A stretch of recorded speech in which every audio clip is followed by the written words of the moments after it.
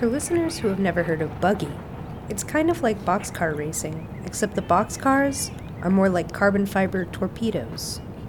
Buggy, also known as sweepstakes, is a Carnegie Mellon University tradition, a relay-style race held at the annual Spring Carnival, where the buggy serves as the baton that is passed off between pushers. I'm Enosh Shachar, and I'm the sweepstakes chairman.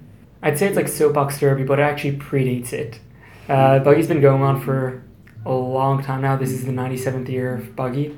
Organizations make these, basically it's narrow, it looks like a torpedo, but it has 3 wheels on it and a rod near the back which people push on.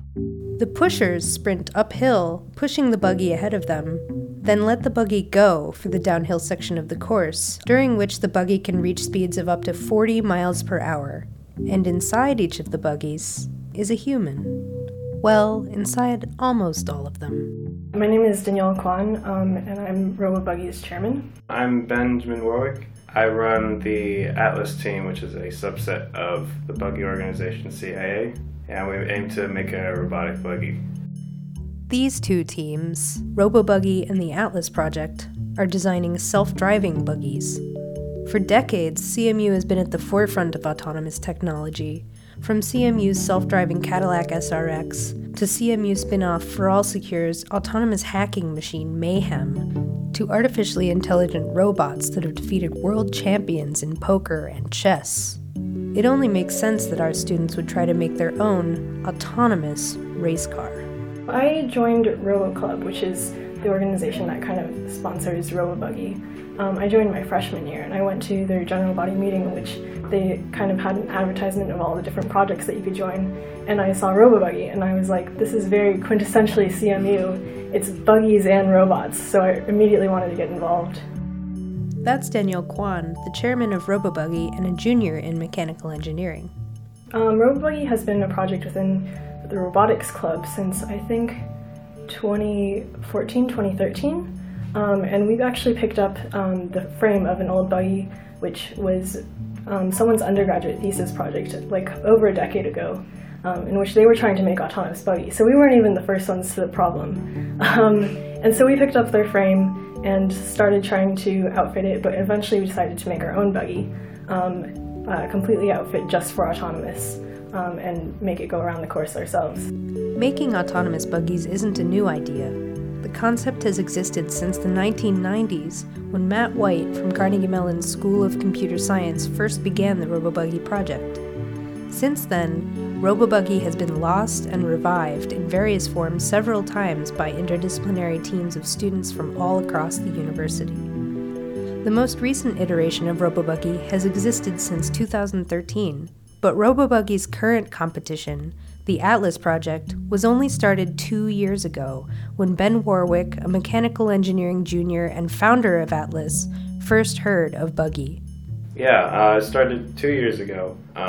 It was just a crazy idea I had coming into CMU. The first time I ever heard of Buggy on tours, I thought, there must be a way to turn this into a robot somehow. So I just pulled together 2 of my friends and we started working on it.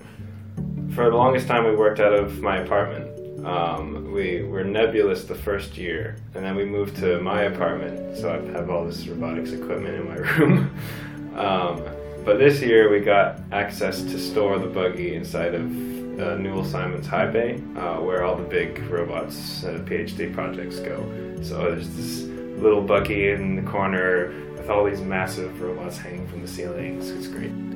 With the introduction of Atlas to the self-driving buggy game, the stakes have never been higher. But this competition is definitely friendly. Both teams' software code is publicly available online, and the teams have even given each other advice when they've run into unexpected problems.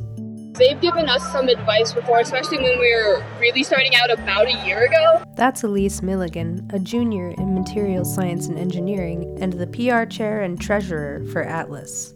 We had a couple of meetings with them to figure out what the challenges were and how we would fix it. For instance, our GPS to figure out our location was getting interference from buildings because of all the metal structures, and they recommended a really big metal plate. We have a steering mechanism, we have a braking mechanism, we have sensor boards which can be used to determine its location pretty accurately. We just have to be able to put it all together. The name of the buggy was Quasar, no, RoboQuasar. Quasar is actually 15 years old, and we've just retrofitted her with robotic parts. So a little cyborg, I guess. There's two sensors we primarily use. There's an inertial measurement unit, which is a combination of three sensors. It can sense acceleration, angular velocity, so how fast you're rotating, and a compass, so what direction you're pointing. And we also have a GPS on there. And then we take all that data, pick a point where we want to go, and then tell the steering to point in that direction. So our buggy is named Transistor. That's the current one. So basically it uses mainly GPS and also feedback in the steering to determine where it is on the course and where it needs to go based on a waypoint file that we give it. And from there it decides where to steer. It looks down the road a little bit, determine how far it should go and like what angle it should steer at. But we don't have, it's a little scaled down from say like an autonomous car because we're not motorizing anything, we're not powering the vehicle. It's still human pushers, just instead of a human driver we put in a computer. We'll probably see robotic races in a few years, but for now someone has yet to complete the course. On Saturday, April 8th, 2017, Transistor completed the first successful autonomous buggy roll around the course in CMU history. Woo! And on Sunday, April 9th, RoboQuasar also completed its first successful autonomous roll. It was surreal, honestly, just watching it from the follow car. Just watching it steer itself after having failed like every other time. Yeah, it was honestly surreal watching it. What I'm hoping this will do is encourage other people to start robotic buggies of their own. Even though the teams have a long way to go before they can compete against each other on race day, this first step is a major milestone for Buggy and for Carnegie Mellon. Inosh Shachar, the chairman of Buggy and a junior in chemical engineering and biomedical engineering, is optimistic about the future of autonomous teams in the Buggy tradition. They're getting the acknowledgement and recognition as a real Buggy team. This is something that is part of Buggy, that this isn't something separate from the greater scheme of things. At the end of the day, it's one of the same, it's just a different approach, and I think that we're still figuring out what it would mean going into the future. If it's going to be a competitive type of thing or if it's just going to be more of these experimental developments. I don't know which it will go towards, and I think that everyone's excited to see how it will end up looking like down the line if even more teams start to pick it up, because we've got two teams now. Who's going to be team number 3? This podcast was produced by Carnegie Mellon University's College of Engineering. I'm Emily Durham.